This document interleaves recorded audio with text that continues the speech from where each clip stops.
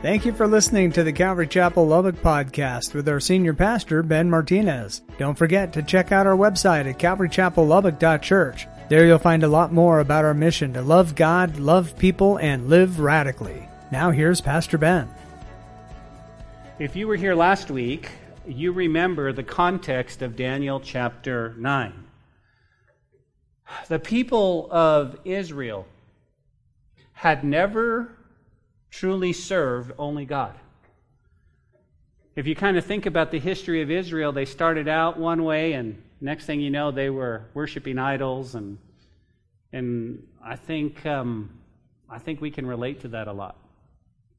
I think we can relate to the fact that God calls us to serve only Him, and sometimes we find ourselves serving other things. You see, God had given them generation upon a generation to turn from their wicked ways and to serve Him. He always does. He's so graceful. He sent prophets and holy people to teach them to return to God, but Israel never did.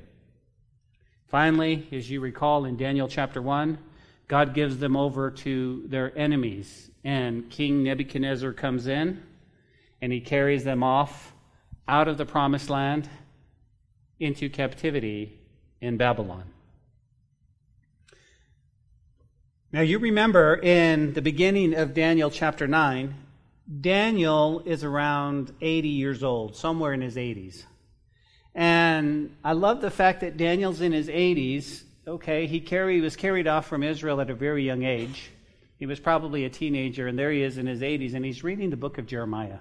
We call it the book because that's what we have, but really it was a scroll. He's reading Jeremiah, and he comes across something interesting. Not happenstance, not circumstance. God had ordained this, but he comes across and he goes, oh, wait a minute, I see something. And he says, wait, the prophet Jeremiah is talking about the desolation of Israel, or Jerusalem, and it's only going to last 70 years. So in his mind, what's he thinking? Oh, we get to go home. We get to go home soon. Are you kidding me? Now, you need to understand the context, and you need to feel the weight of what Daniel's going through. He's been at a foreign land. Everything is foreign to him. Everything he loved is there in Jerusalem, and he knows it's lying in ruins. He knows it's desolate. And so year after year, even though he's risen to prominence in the province of Babylon, he still wants to go home. He still wants to go home. And so he goes, man, 70 years. And you don't understand what this means as he looks at the book of Jeremiah, and he goes, oh, Israel, we get to go home. This is close. This is close. And I love what it does, because the news of Israel getting to go home, it's almost 70 years, he falls to his knees in prayer. He falls to his knees in prayer. And he confesses his sin, and he confesses the sin of his people. If you recall last week, we said the same thing. The encouragement for us is that, listen, it's almost time for us to go home. It's almost time. We have the whole canon of Scripture, and we get to read, whoa, it's almost time. It's almost time. Oh, how I would love to sit and celebrate and have a ball. It's almost time to go home. Let's go. Listen, but a lot of times, as we're going to learn tonight, the closer we walk with God, the more we realize our sinful state. You see, we think when we first get saved, we go, hey, woo, this is good. And then you start to walk with God, and then you start to realize, oh, and like Paul, you start to say, oh, wretched man that I am. I can't believe I thought that. I can't believe I said that. I can't believe the attitude that I have. Lord, forgive me. And then you get closer to God and you realize, wow, I need a lot of work. And so when you come to church and you go, man, I need a lot of work, it's because you're walking closer to God. You're walking closer to God. So this news that Daniel reads, it says, man, wow, 70 years, we almost get to go home. This is amazing. And he starts to confess. And you know what he prays? And we did this last week. He proclaims that God was right in his judgment of Israel. I wonder how many times when we pray, we call out God and we think he's unfair. Well, I'm not sure if that's really right, God. I'm not sure if this is how I would handle it. And not Daniel. Daniel gives us a good lesson. He says, we were wrong. Israel was wrong. We hadn't served you the way you've commanded us. We've worshipped other gods. And I love that he pleads for mercy from God, not because of Israel's newfound righteousness, but because he falls on the mercy of God and that his name would be glorified. This great act of mercy. Oh, Lord, have mercy on us. Have mercy on us. You see, when we pray, I think part of our prayer should be asking for mercy. God, have mercy on us. Show your mercy is great in our lives. And of course, each and every day that we get up and we live in this world, God's mercy is on us, is it not? It has to be, because we walk in this world and it's like, oh, thank you, Lord. Thank you, Lord. The Bible tells us that the soul that sins shall die. Shall die. And so we have to have his mercy. We have to have his mercy. I was thinking about King David. Do you guys remember King David? King David, he was, he should have been out. He should have been out. It was prescribed by God. You should have been out at war. The kings go out to war. Not David. David made a choice. David said, I'm going to stay home. And David says, no, I think this lazy decision thinks I'm going to just be here. Walks out on his balcony, he sees Bathsheba. Next thing you know, he gets her pregnant. Well, he's the king. He can do whatever he wants. But that led to something even more crazy. You go, what was that? He was involved in murder. He had the husband of Bathsheba murdered, Uriah. David, a man after God's own heart. David. And he thinks he had it all covered up. Okay, well, sorry for your bad luck. Your husband died, but you can marry me. And then, what were the consequences to that? The little baby died. The little baby. And he prayed and prayed and prayed, and then, but I started to think, you know what the consequences for sin is? Is death. Somebody has to die. And then I went into praise because I was thinking, my sin, somebody has to die, but I didn't have to die. Jesus died for me.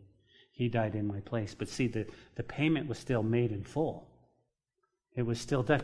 And again, it wasn't, oh, well, I'm good and right. I'm going, oh, Lord, somebody had to die, and it wasn't me. And it wasn't me. So we call upon God's mercy. God, thank you. Thank you. Now remember what we learned last week. Daniel was a godly man who realized his nation had sinned greatly against God. Now here's what I love. Let me just give you a side note. The closer we walk with God, the more we realize how much of a sinner we are and how unworthy we are. And that really is the goal. The goal is for every one of us in this room to walk closer to God. To have that unbelievable, amazing relationship with God, that we would walk so close. And let me put this in a term that we could understand. I want to walk so close with God that I could feel his breath on my cheek. And if I were to go to hug the living God, I would feel his heartbeat next to mine. I want to walk close to God. I want to walk close to God. And yet, you and I, each day we live in this world, we fight against all of the things that want to pull us back down into this world.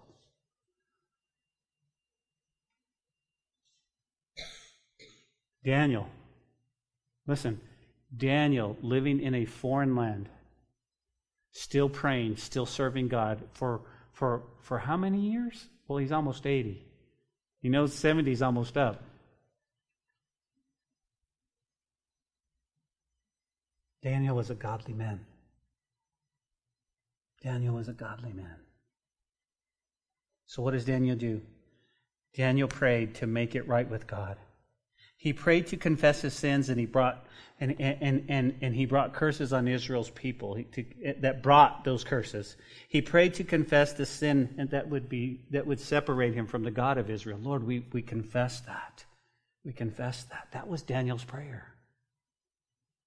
I want you for just a moment, Christian, to think about, okay, you're in the same situation. We're about to go home. You realize we're about to go home. You know that time is short. You know that everything that Jesus said in Matthew 24 is coming to pass. It's time to go home. What's our reaction? Because I would think if Daniel was reading the book of Jeremiah and he goes, 70 years, that he would throw just this incredible celebration. We get to go home. We get to go home. But he first falls to his knees in confession. Hey, Lord, I want to make sure. I want to make sure. I want to do that.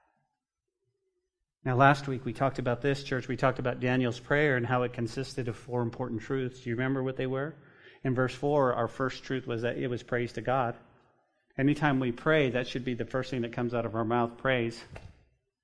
I had to take a moment today to look at my own prayer life and realize, Lord, is that the first thing I do when I come into your presence? Lord, do I praise you? Do I give you all the honor and glory? Because sometimes we're conditioned, listen to me, sometimes we're conditioned to come in and ask real fast, don't we? Lord, I got 2 minutes. Lord, do this, do this, do this. Hey, can you do this? Lord, can you make that light green? Because I don't have any much time. I'm running late as it is. Lord, and Daniel says, no. And throughout the Old Testament, the Amidah, it always starts with prayer, adoration. God, you were amazing. Thank you. Thank you. And then from verses 5 to 11, he talks about confessing our sins. Confessing our sins. Lord, I'm not clean. You see, the problem is that pride seeps in our heart, and we go, man, I've been serving the Lord. I'm the pastor. Things should be good. But really, if we go to the bottom line, it's like, Lord, I've got so much growing up to do. I've only been walking with you for 30 years. I have so much more growing up to do. Lord, season my life with grace. Season my life with grace. Help me to see just how life really is so that I can extend grace on other people, so that I can love people into the kingdom. Season my life with grace. Lord, I'm so far from you. And he confesses that. And then in verses 11 to 14, if you recall last week, it was the results of sin. He preaches the results of sin. And then verses 15 to 16, here's his prayer request. And if that wasn't enough, 17 through 19, he gives another prayer request. And we'll look at those in just a moment. Now, the purpose of this prayer, the main point, was nothing but confession before God. Confession before God. And this is a very important function of prayer. Confession of sins to God. Why? Because verse 4 states it clearly that Daniel writes, he prayed to God and confessed. Daniel had read the scripture written by Jeremiah the prophet, and he came and realized, the reason we're in this situation is we have sinned. We've sinned. So what does he do? He confesses and he repents. And so the last of his prayer was a couple of requests. Take a look at me, verse 15 and 16. This is the first prayer request, and Daniel writes, now, O Lord our God, who brought your people out of the land of Egypt with a mighty hand, and you made yourself a name, as it is to this day. We have sinned. We have done wickedly. O Lord, according to all your righteousness, I pray, let your anger and your fury be turned away from your city, Jerusalem, your holy mountain, because for our sins and for the iniquities of our fathers, Jerusalem and your people are a reproach to all those around us. And so that's his first prayer request. Now the second prayer request, we talked about this last week, it was hear my prayer. Look at verse 17. He says, now therefore, our God, hear the prayer of your servant and his supplication, and for the Lord's sake cause your face to shine on your sanctuary, which is desolate.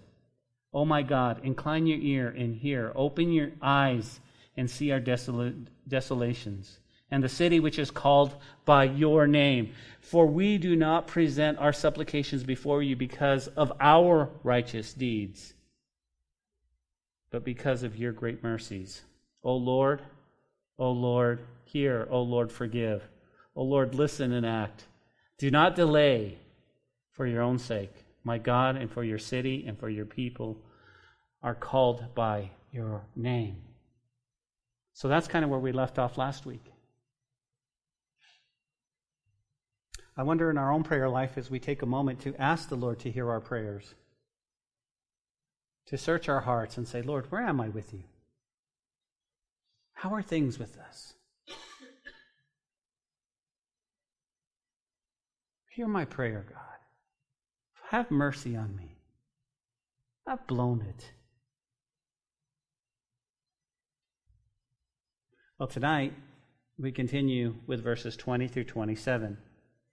I'm calling this message, if you're taking note, how close are we? How close are we? And you go, why would you say that? Well, listen. Tonight we discover that we're on the threshold of the final 7 years of the prophecy here in Daniel 9. We're on the threshold.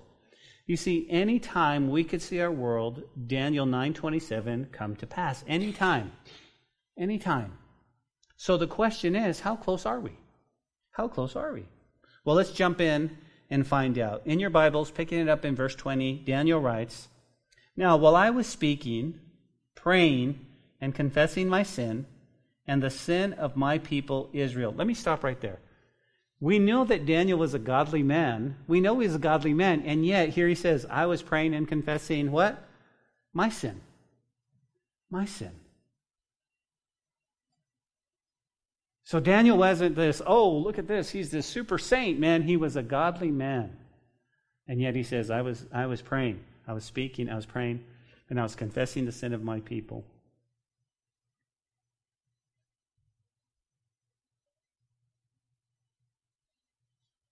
You know, sometimes when we as a country have murdered so many babies, that's the same as our confession. Lord, forgive us. We have murdered these babies. We confess that as our sin to you. You see, there's something inside us sometimes, saints of God, there's something inside us that goes, well, I didn't do it. I don't need to confess that. But as mankind, as a nation that's supposed to be under God, we don't confess those things. We don't confess those things. And so he says, I was confessing. And he says, and I was presenting my supplication before the Lord my God and for the holy mountain of my God. Yes, while I was speaking in prayer, the man Gabriel, whom I had seen in the vision at the beginning, being caused to fly swiftly, reached me about the time of the evening offering. Do you see that? Now, a couple of neat things here are in these verses. Here's what I want you to know. Daniel calls him the man Gabriel. The man Gabriel. We know him as the angel Gabriel. Okay, Daniel calls him the man. But I just love this. I just love this passage, and I don't know if it jumped out at me or what, because there's some amazing encouragement for us every time we see Gabriel. You go, why? Because every time we see Gabriel, he's proclaiming the coming of the Lord. He's proclaiming the coming of the Lord. Like in Luke chapter 1, verse 19, he's preparing Zacharias for the coming of the Lord. Zacharias, the Lord is coming. In verse 26, he proclaims to Mary that she will be with child and she shall call his name Jesus. He's preparing the coming of the Lord. As a matter of fact, in chapter 10, we're going to see a battle between Gabriel, Michael, and Satan going on for 21 days. But here's the point. I want to be like Gabriel. You go, what do you mean? I want to be like Gabriel. I would encourage you to be like Gabriel. What do you mean? Always proclaiming the Lord Jesus Christ. Always proclaiming. And here's what we should be doing. We should be reminding people of the soon and sudden return of Jesus. That should be our goal. Wow, you're a lot like Gabriel. Why? Because you're always telling me about Jesus. You're always sharing about Jesus. You're always proclaiming he's coming back soon. So, we should always be proclaiming. And that should be our goal. Jesus is coming back.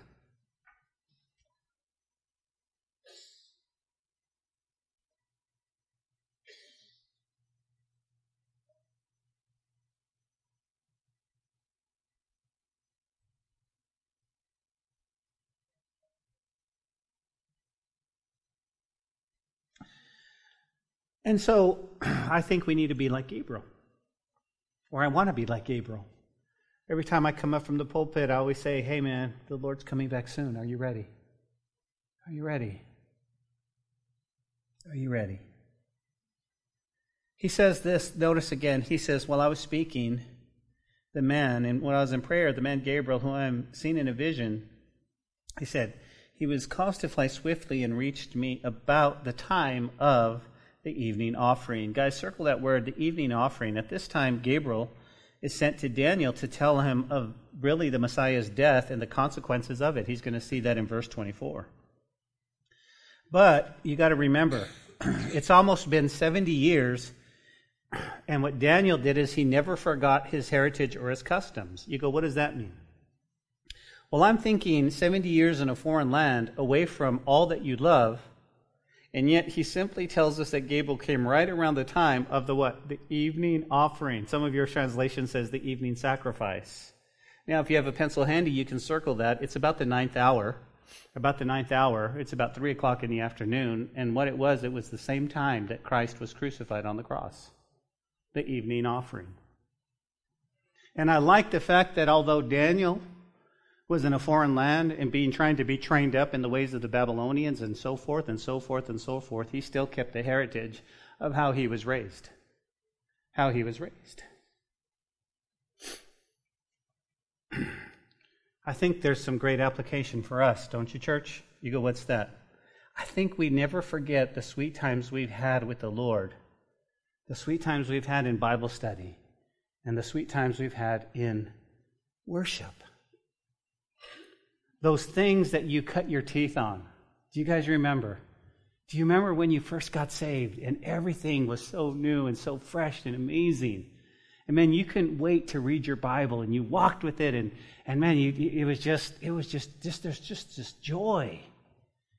And then a year goes by, 2 years, 3 years, 10 years, 15 years, 20 years, and somehow we don't have that joy anymore. And we go, oh, and I think Daniel's trying to remind us, go back to that place. Go back to that place where you once, used to walk with God. And you used to, and all you could do, and there wasn't social media, and there wasn't all of these stuff. You just had your Bible, and my day it was a Walkman with cassette tapes, and I'd be listening to all the just cassettes, one after another. And I'll never forget part of being called into the ministry. I'd go down in my basement, and I went to the Calvary Chapel in St. Louis, and I said, give me all of Pastor Chuck's Through the Bible. And I walked out with 2 giant boxes of tapes. Literally, I'm not kidding you. And I had these tapes. And so Genesis 1, I put it in my Walkman, and Pastor Chuck was so slow. And I'd be there in the early morning going, and I'd think Pastor Chuck was done, and he'd stop and he'd pause. And I think, okay, he's done, right? And then he'd go, now. And you're like, ah! And so every day, just going through the Word, every day listening to Chuck, and just taking notes and just soaking it up. Oh, I remember those days. I remember when I first got saved, and all I wanted to do is tell people about Jesus. Oh, do you know my Jesus? And I've got to ask myself, now I'm going to preach to me. Y'all can listen if you want to, but I'm going to ask, what changed? Why have we stopped? I miss that guy. I have more Bible knowledge now than I did then, but I had more zeal then than I do now. What's changed? Oh, that I would have a heart for Jesus more than ever now. And I'd have the joy of telling people and sharing. Guys, don't let our city change who we are. Oh, well, they're already saved. Everybody's saved. Oh, yeah, they're saved. They go to church everywhere. Just be you. Hey, I've got to tell you about Jesus. I don't know about you, but sometimes many people doubt what Jesus can do for the drug addict or for the broken marriage. Oh, I don't know if the Lord will do anything. We forget that, guys. We forget how good God is, and we forget the peace that He can bring to those who are empty, to those who are lonely. We forget that. I love that Daniel doesn't forget, and he remembers. He's like, man, it's about the evening sacrifice. Yes. We know Daniel got in trouble when they made a decree, and they said, hey, you can't pray. You can't pray to anybody, but... And he goes, okay. And he opened his window toward Jerusalem, and he prayed. Hey, look at you. And he's like, whatever. Whatever. Church, we're moving into a world that doesn't want God.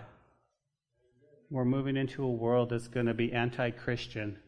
We're moving into the world, and you know what we're going to do, church? We're going to be bold. We're going to open the curtains, and we're going to pray. And people are going to know that we're believers. Not because we have to stand up or wear T-shirts or have all these bumper stickers on our car, but because we live that way. We're bold enough to share. Yeah, but you could get killed. Mel, you could get killed. If you go and proclaim, okay.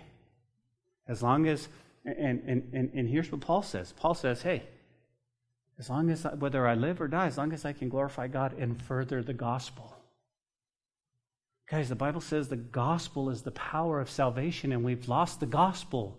We've lost that boldness. We've lost that just excitement to share the gospel. Oh, yeah. Yeah, well, I'm saved. Yeah, Grandpa was a preacher, and great-grandpa was a preacher. I've been saved 45 years. Well, have you notified your face? Because you don't look like you're saved.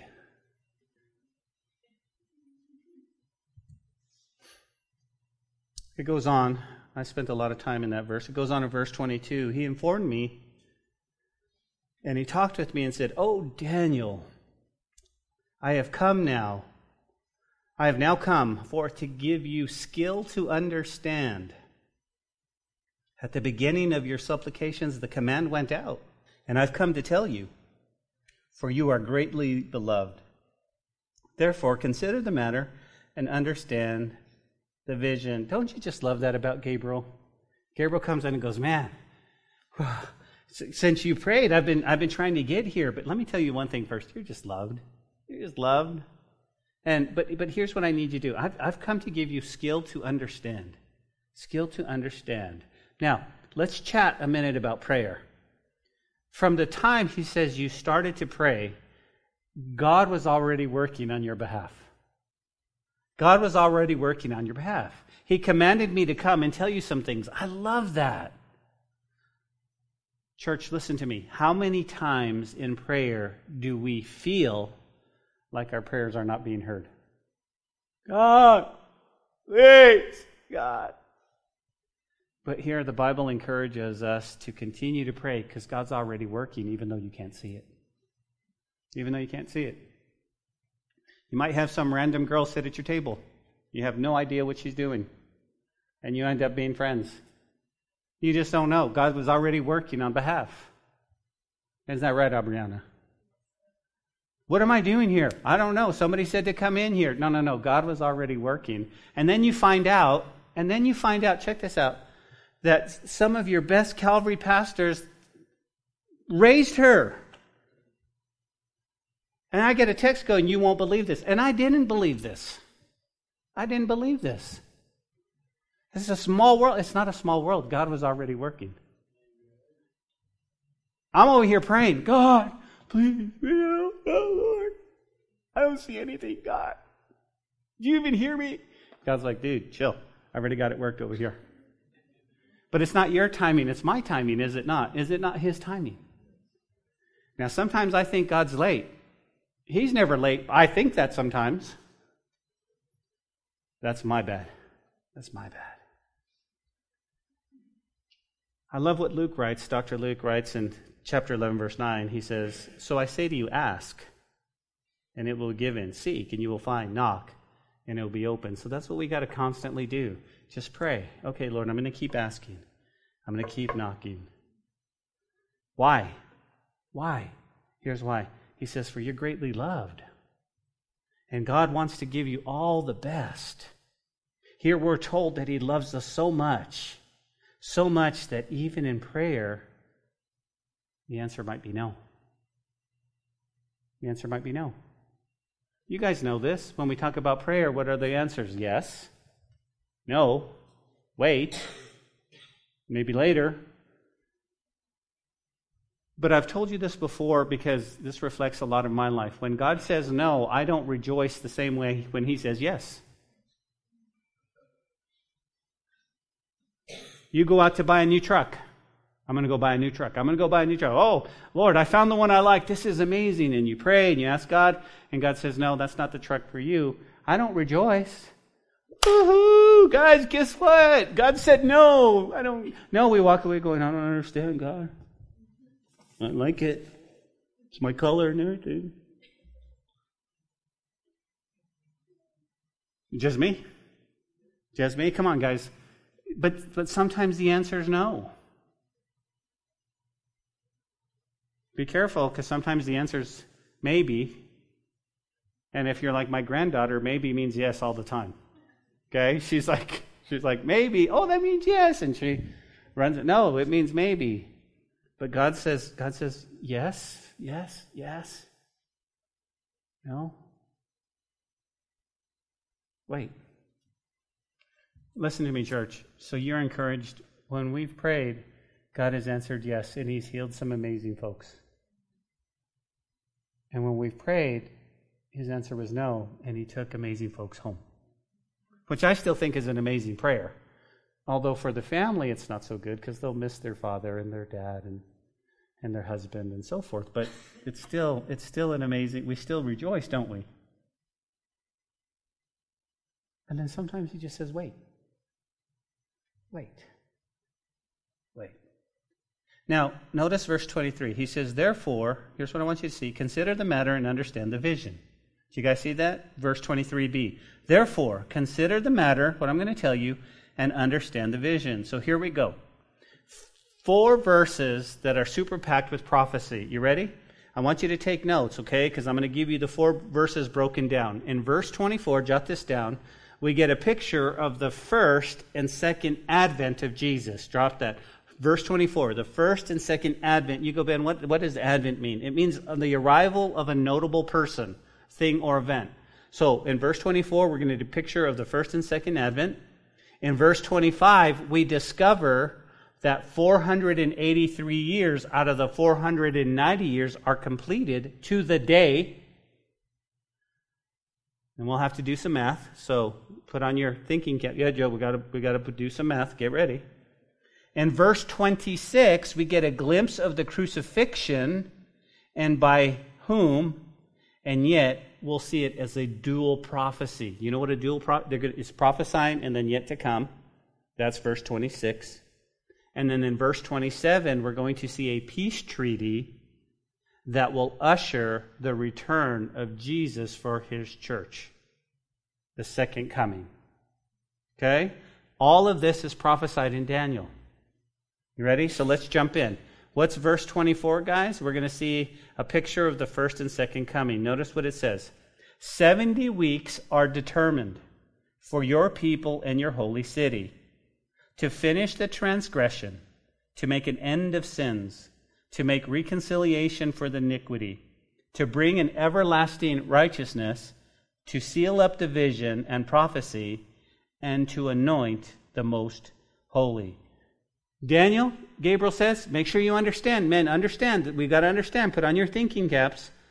We've talked about this in great length. The weeks right here they mean sets of 7. He says there are 70 sets of 7, 7-year periods. So what you would do is you would take 7 times 70, and that would equal 490 years. 490 years. Another way to say this verse, and I'm not sure why he didn't say it this way, is basically 490 years are determined. But he says 70 weeks are determined. Okay? So, far today, we're at 483 years. So we have 7 years to go. 7 years to go.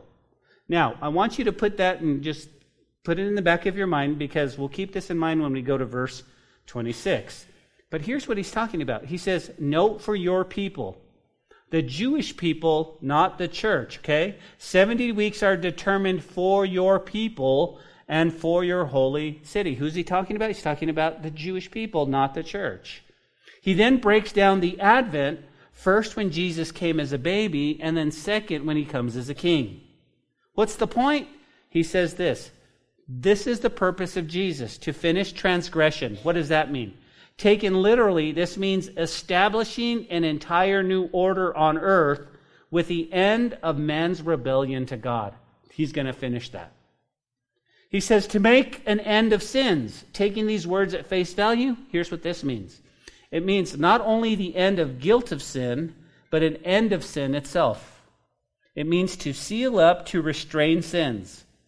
This looks to be a new and redeemed world. This would be now the second coming of Jesus when he comes back as a king, not as the little baby. He says he's going to make a reconciliation for iniquity. Man's iniquity must be reconciled to God's justice and holiness. This work was clearly accomplished on the cross. It was redemption. He reconciled us back to God. Why? Because of our iniquity. Our iniquity. Do you remember what iniquity is? Iniquity is saying, there's the line, I know it's wrong, I'm going to do it anyway. I'm going to do it. That's iniquity. So we needed to be reconciled. And now, look over at verse 26 real quick. It says, notice the Messiah will be cut off. Do you guys see that in verse 26? The Messiah will be cut off. Here's what you can circle. Cut off means crucified. Crucified. Okay? So, we'll tackle that here in just a minute. The next thing we look forward to is the second advent. The second advent. What for? Well, here's the second. To bring an everlasting righteousness. This means a new order of society brought on the Messiah. So the second advent, again, moving from the millennial reign to a new heaven and a new earth. To seal up the prophecy and the vision. This speaks of both ending the fulfillment of prophecy, concluding the final stage of human history, culminating with the reign of the Son of God. So again, guys, look at this. The first advent, here he comes. The second here is both an everlasting righteousness and to seal up, and there won't be a prophecy. And then look at this, the last one, to anoint the most holy. This refers to a place, not a person. There is a most holy place, the most holy place of the temple that will be anointed and blessed. So it's the holy place, not a person. Now, let's look at verse 25. Now, he goes, know therefore and understand. Okay, Lord, help us to understand. From the going forth of the command to restore and rebuild Jerusalem until Messiah, the Prince, there shall be 7 weeks and 62 weeks. The street shall be built again and the wall, even in troublesome times.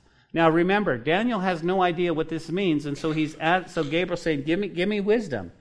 So we need wisdom too. We now understand there are how many, Joe? 70 sets of 7 to start. When does it start? At the command to rebuild Jerusalem. That's when it starts. Picture in your mind a giant clock. And the moment he said, go rebuild Jerusalem, the clock started.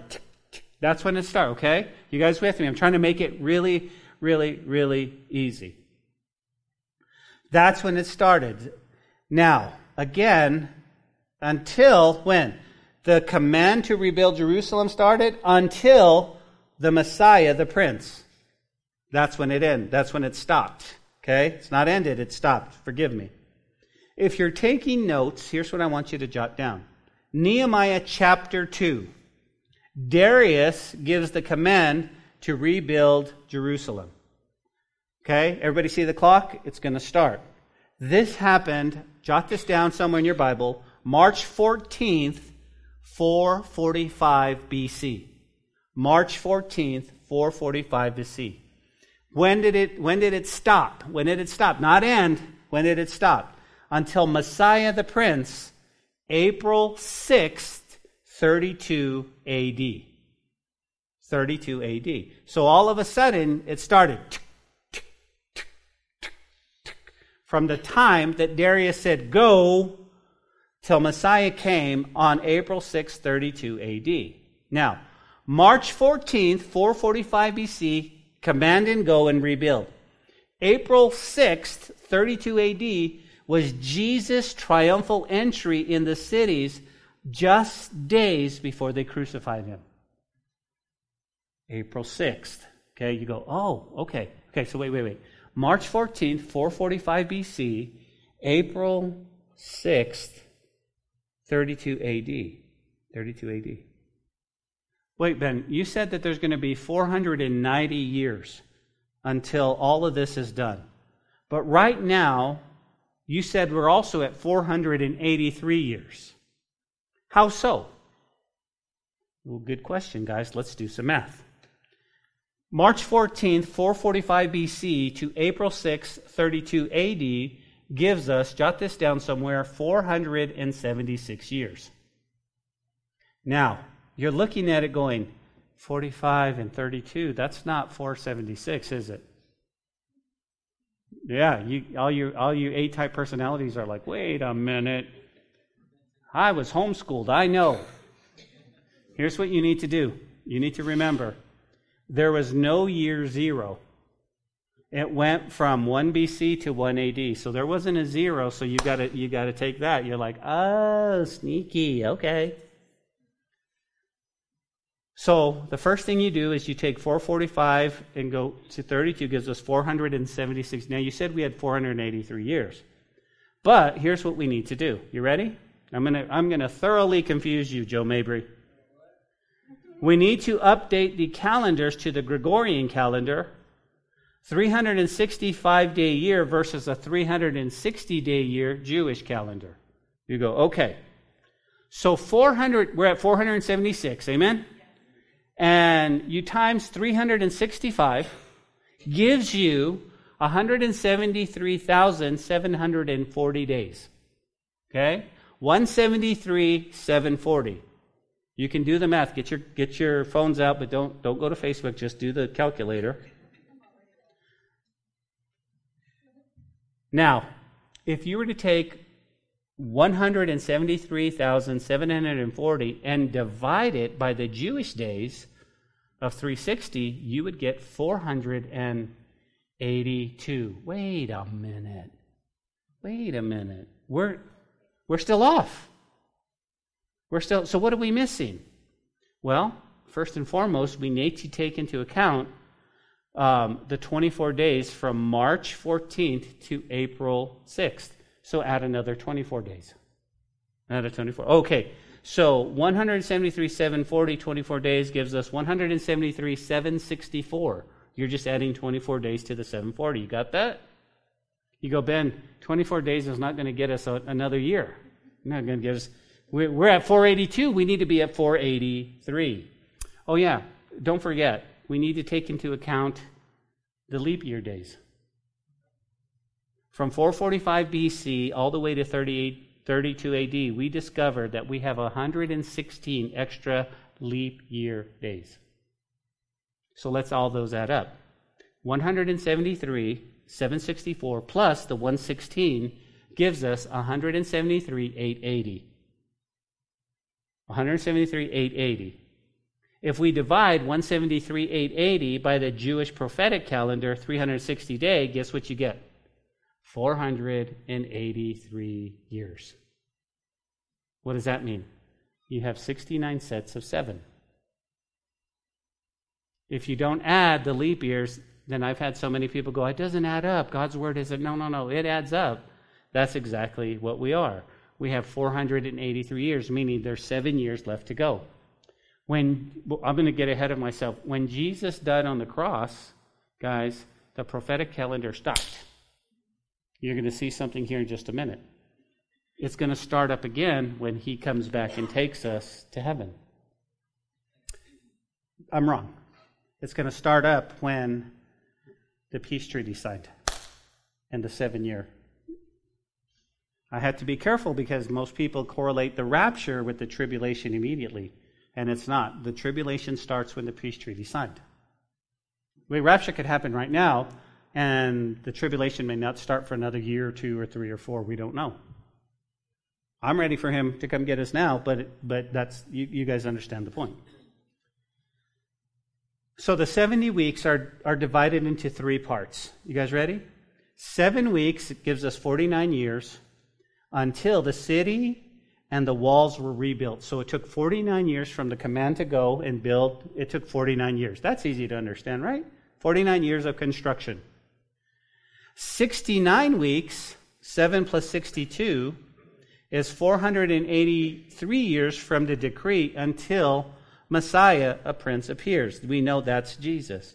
The final week is going to complete prophecy, which brings us to verse 26.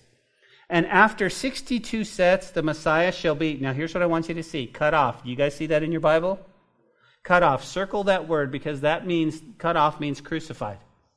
Crucified. He's going to be publicly executed. That's what it means.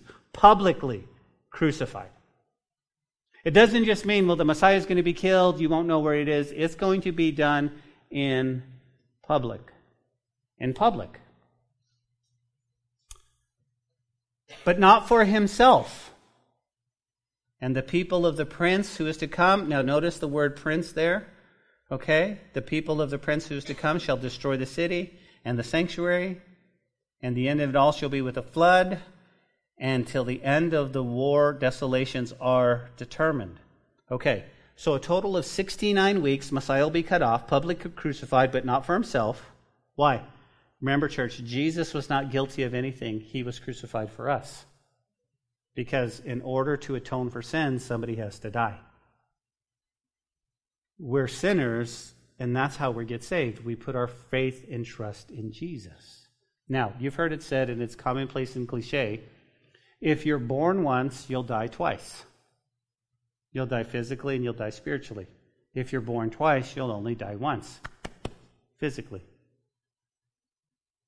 But you're born again. So, again, think about it. Think about it. It says here, guys, look at verse 26 again. The prince who is to come, do you guys see that? He says he's going to destroy the city and the sanctuary. Now, we know through history, this happened around 70 A.D. Titus the commander, Titus Vespasian, from Rome, came in and he destroyed the city and he destroyed the temple. Can I give you a side note? Just a side note, because I know you guys are thinkers.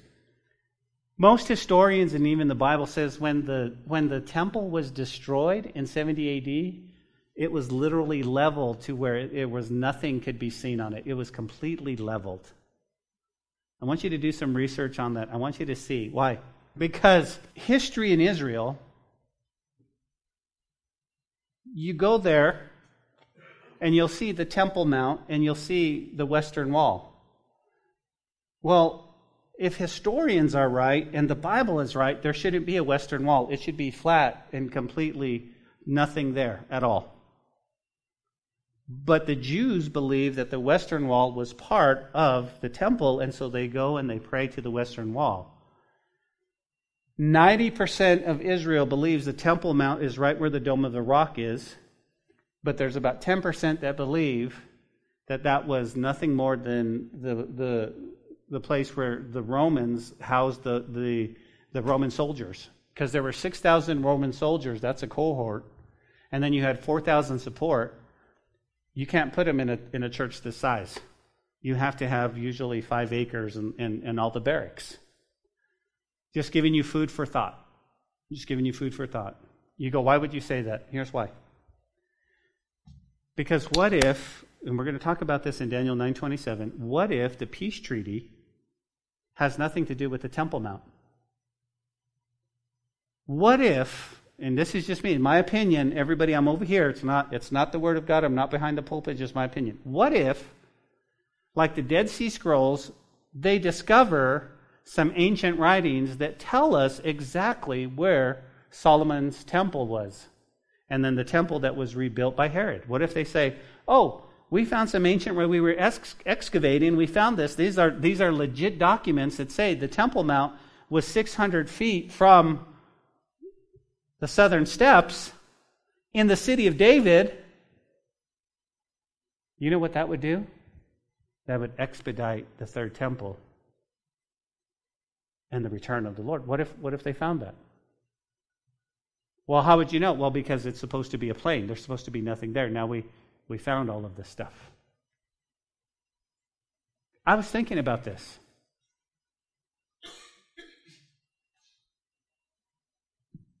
To have the Dome of the Rock and a Jewish temple on the same platform, that's like mixing oil and gas, don't you think? It's just not going to flow.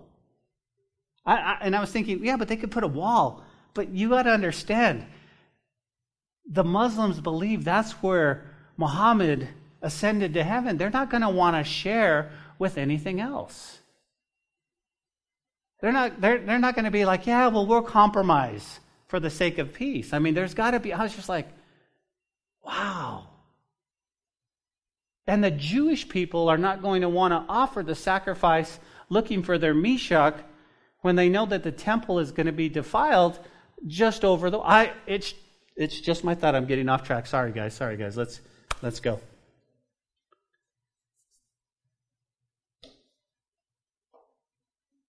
Here's what I want you to do. In your Bibles, I want you to see that there's a gap between verse 26 and verse 27. I want you to draw an arrow there and say, here's a gap. You go, what's the gap? It's known as the church age. It's the age we're in now. Verse 26 and verse 27.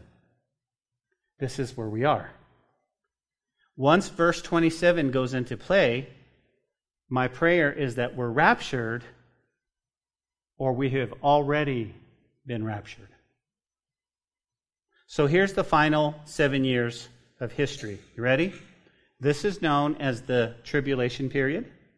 It's also known, you hear, as Jacob's trouble, Israel's trouble. Look at verse 27 with me in your Bibles. Then he shall confirm a covenant with many for how long? 1 week. How much is 1 week, guys? 7 years. But in the middle of the week, he will bring an end to the sacrifice and offering.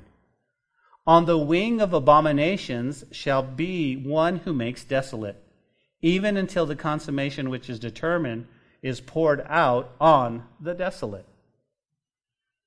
The prince in verse 26, the Antichrist previously introduced in chapter 7, verse 8, is going to make a peace treaty with the world, particularly with the Jewish people.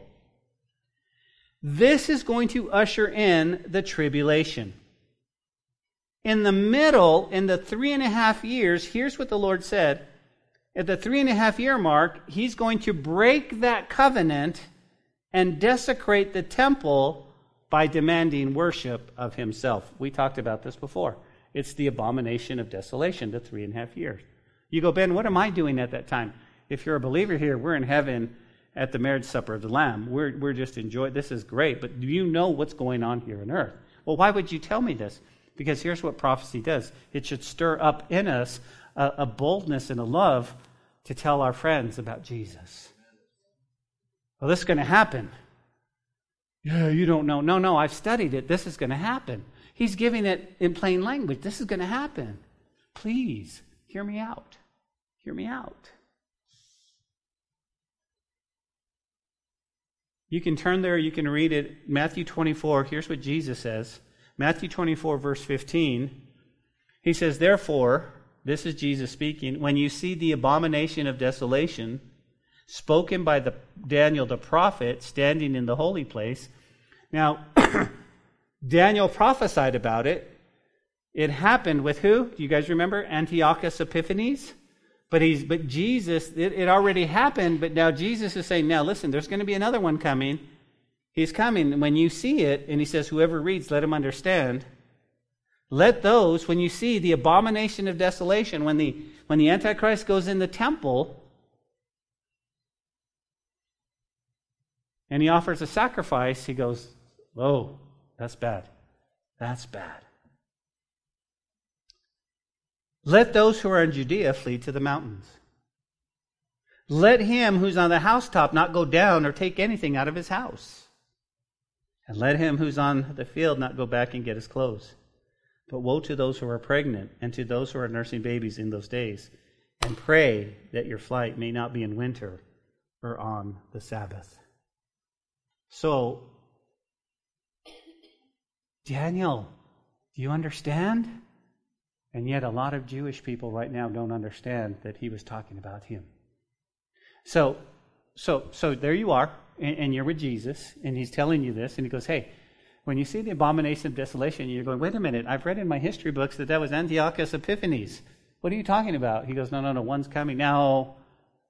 And see, right now, the Orthodox Jewish person, and probably many Gentiles, are looking for a Messiah, a Meshach. They're looking for a Savior. But mostly Orthodox Jews. And so when the Antichrist comes on the scene, oh, he's the Savior, he's the Meshach, he's the 12th Imam. This is him. Let's go. Until the 3.5 year mark where he goes, oh, guess what? I'm not really the Messiah. And he's going to kill the Jewish people. That's why Jesus said, flee, go, run. And I love that he tells us he's going to protect them. He's going to protect them.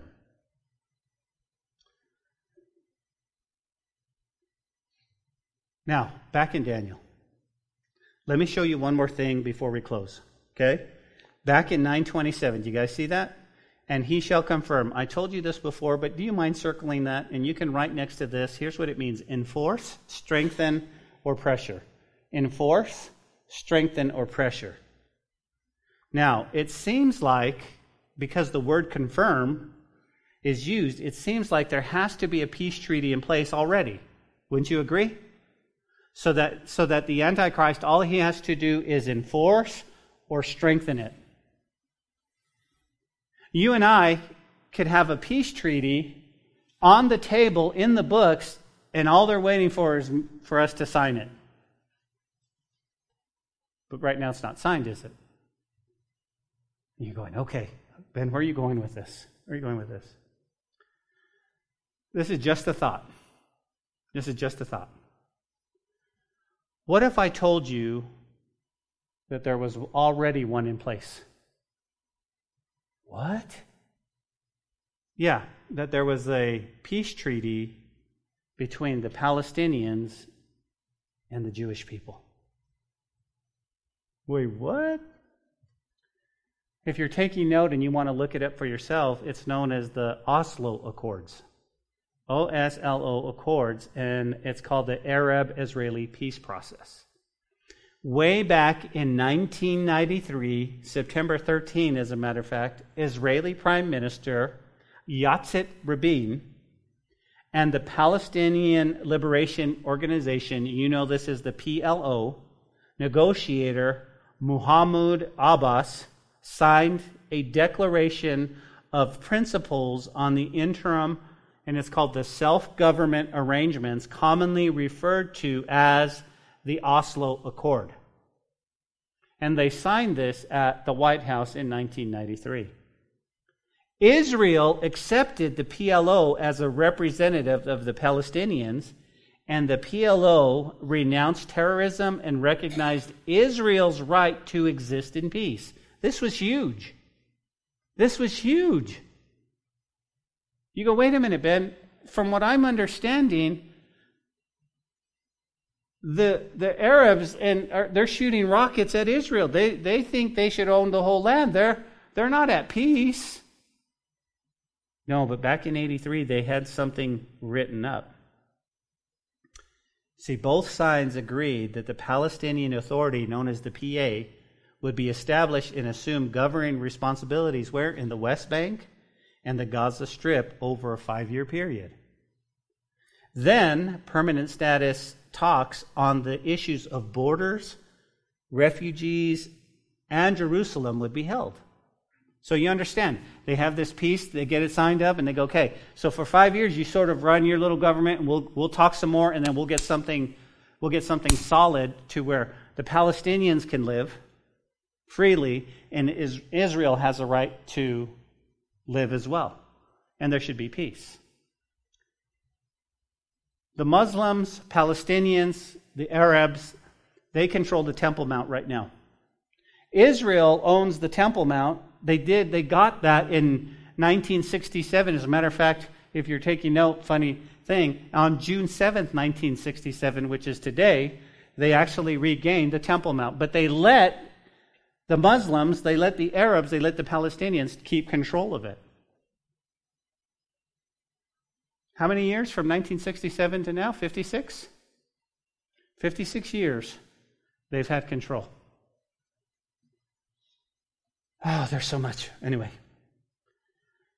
Back in 1993, but then President Bill Clinton administration played a limited role in bringing the Oslo Accord into being. It would invest vast amounts of time and resources in order to help Israel and the Palestinians implement an agreement. By the time Clinton left office, however, the peace process had run aground, and a new round of Israeli-Palestinian violence had begun.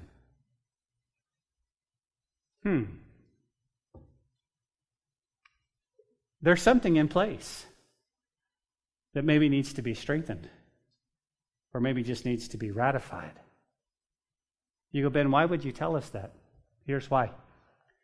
Because if the harpazo can happen at any time, let me say this again. If the covenant all had to do is just confirm to be reestablished, so that would begin the what? Tribulation. Then the harpazo, the rapture, is going to happen before that. Anytime. Okay, so here's one word I want you to take home tonight. Anytime. It can happen anytime. It can happen anytime. Now listen. What if we find a document, we find some ancient writings that says the temple can be rebuilt here. Boom. Okay? This peace treaty can happen very quickly. You had something called the Abraham Accord back in 2020 with President Trump. Do you remember that? Everybody thought Trump was the Antichrist because he was establishing peace between, again, just Palestinians and all of this stuff. I read about it today. My brain was going like this. But it wasn't the same. It wasn't between the Palestinians and land and so forth. And it wasn't between who gets the Temple Mount. I'm just giving you a thought. I'm not telling you that's what it is. I'm just saying, I just want you to start thinking, wow, so this thing could happen pretty quick. So what should I do?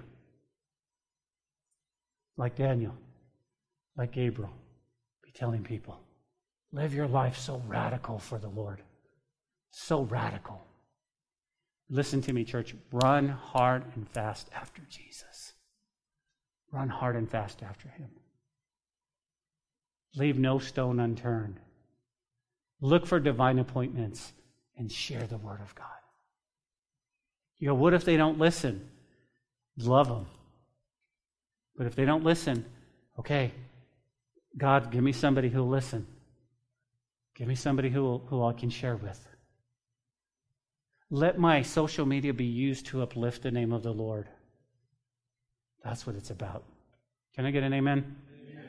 Father, we thank you tonight for your word and the truth in your word. We thank you for your great love for us. We thank you, Lord, that you've just shown your word to be so true. I would ask, God, that you would forgive us. Forgive me, Lord. I want that guy that got saved 30 years ago, Lord. I want that guy who was so excited about you, who loved you. I want that guy who would just smile and want to see people saved, want to see people walking in you. Lord, every one of us wants that. Lord, would you just, Lord, there's a song that goes, light the fire again. Lord, light that fire, light that passion in my heart.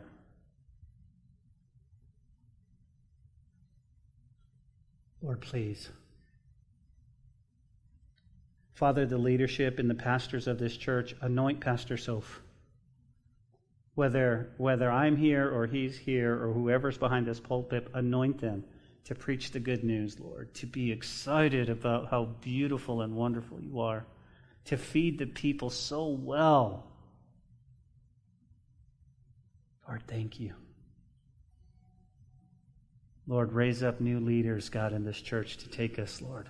We have such a limited time. We cannot be playing around. We have to do what you've called us to do. Let us be bold. Let us remember, God, that you're working behind the scenes, and we will continue to pray. We will continue to seek you because we love you, Lord. Father, my prayer is you would fill every one of these blue chairs, God, with hungry, hungry people who love you and want to know you. Let us not, Lord, get lazy in these last days, but renew our spirit. We ask this in the name of Jesus. Amen. Amen.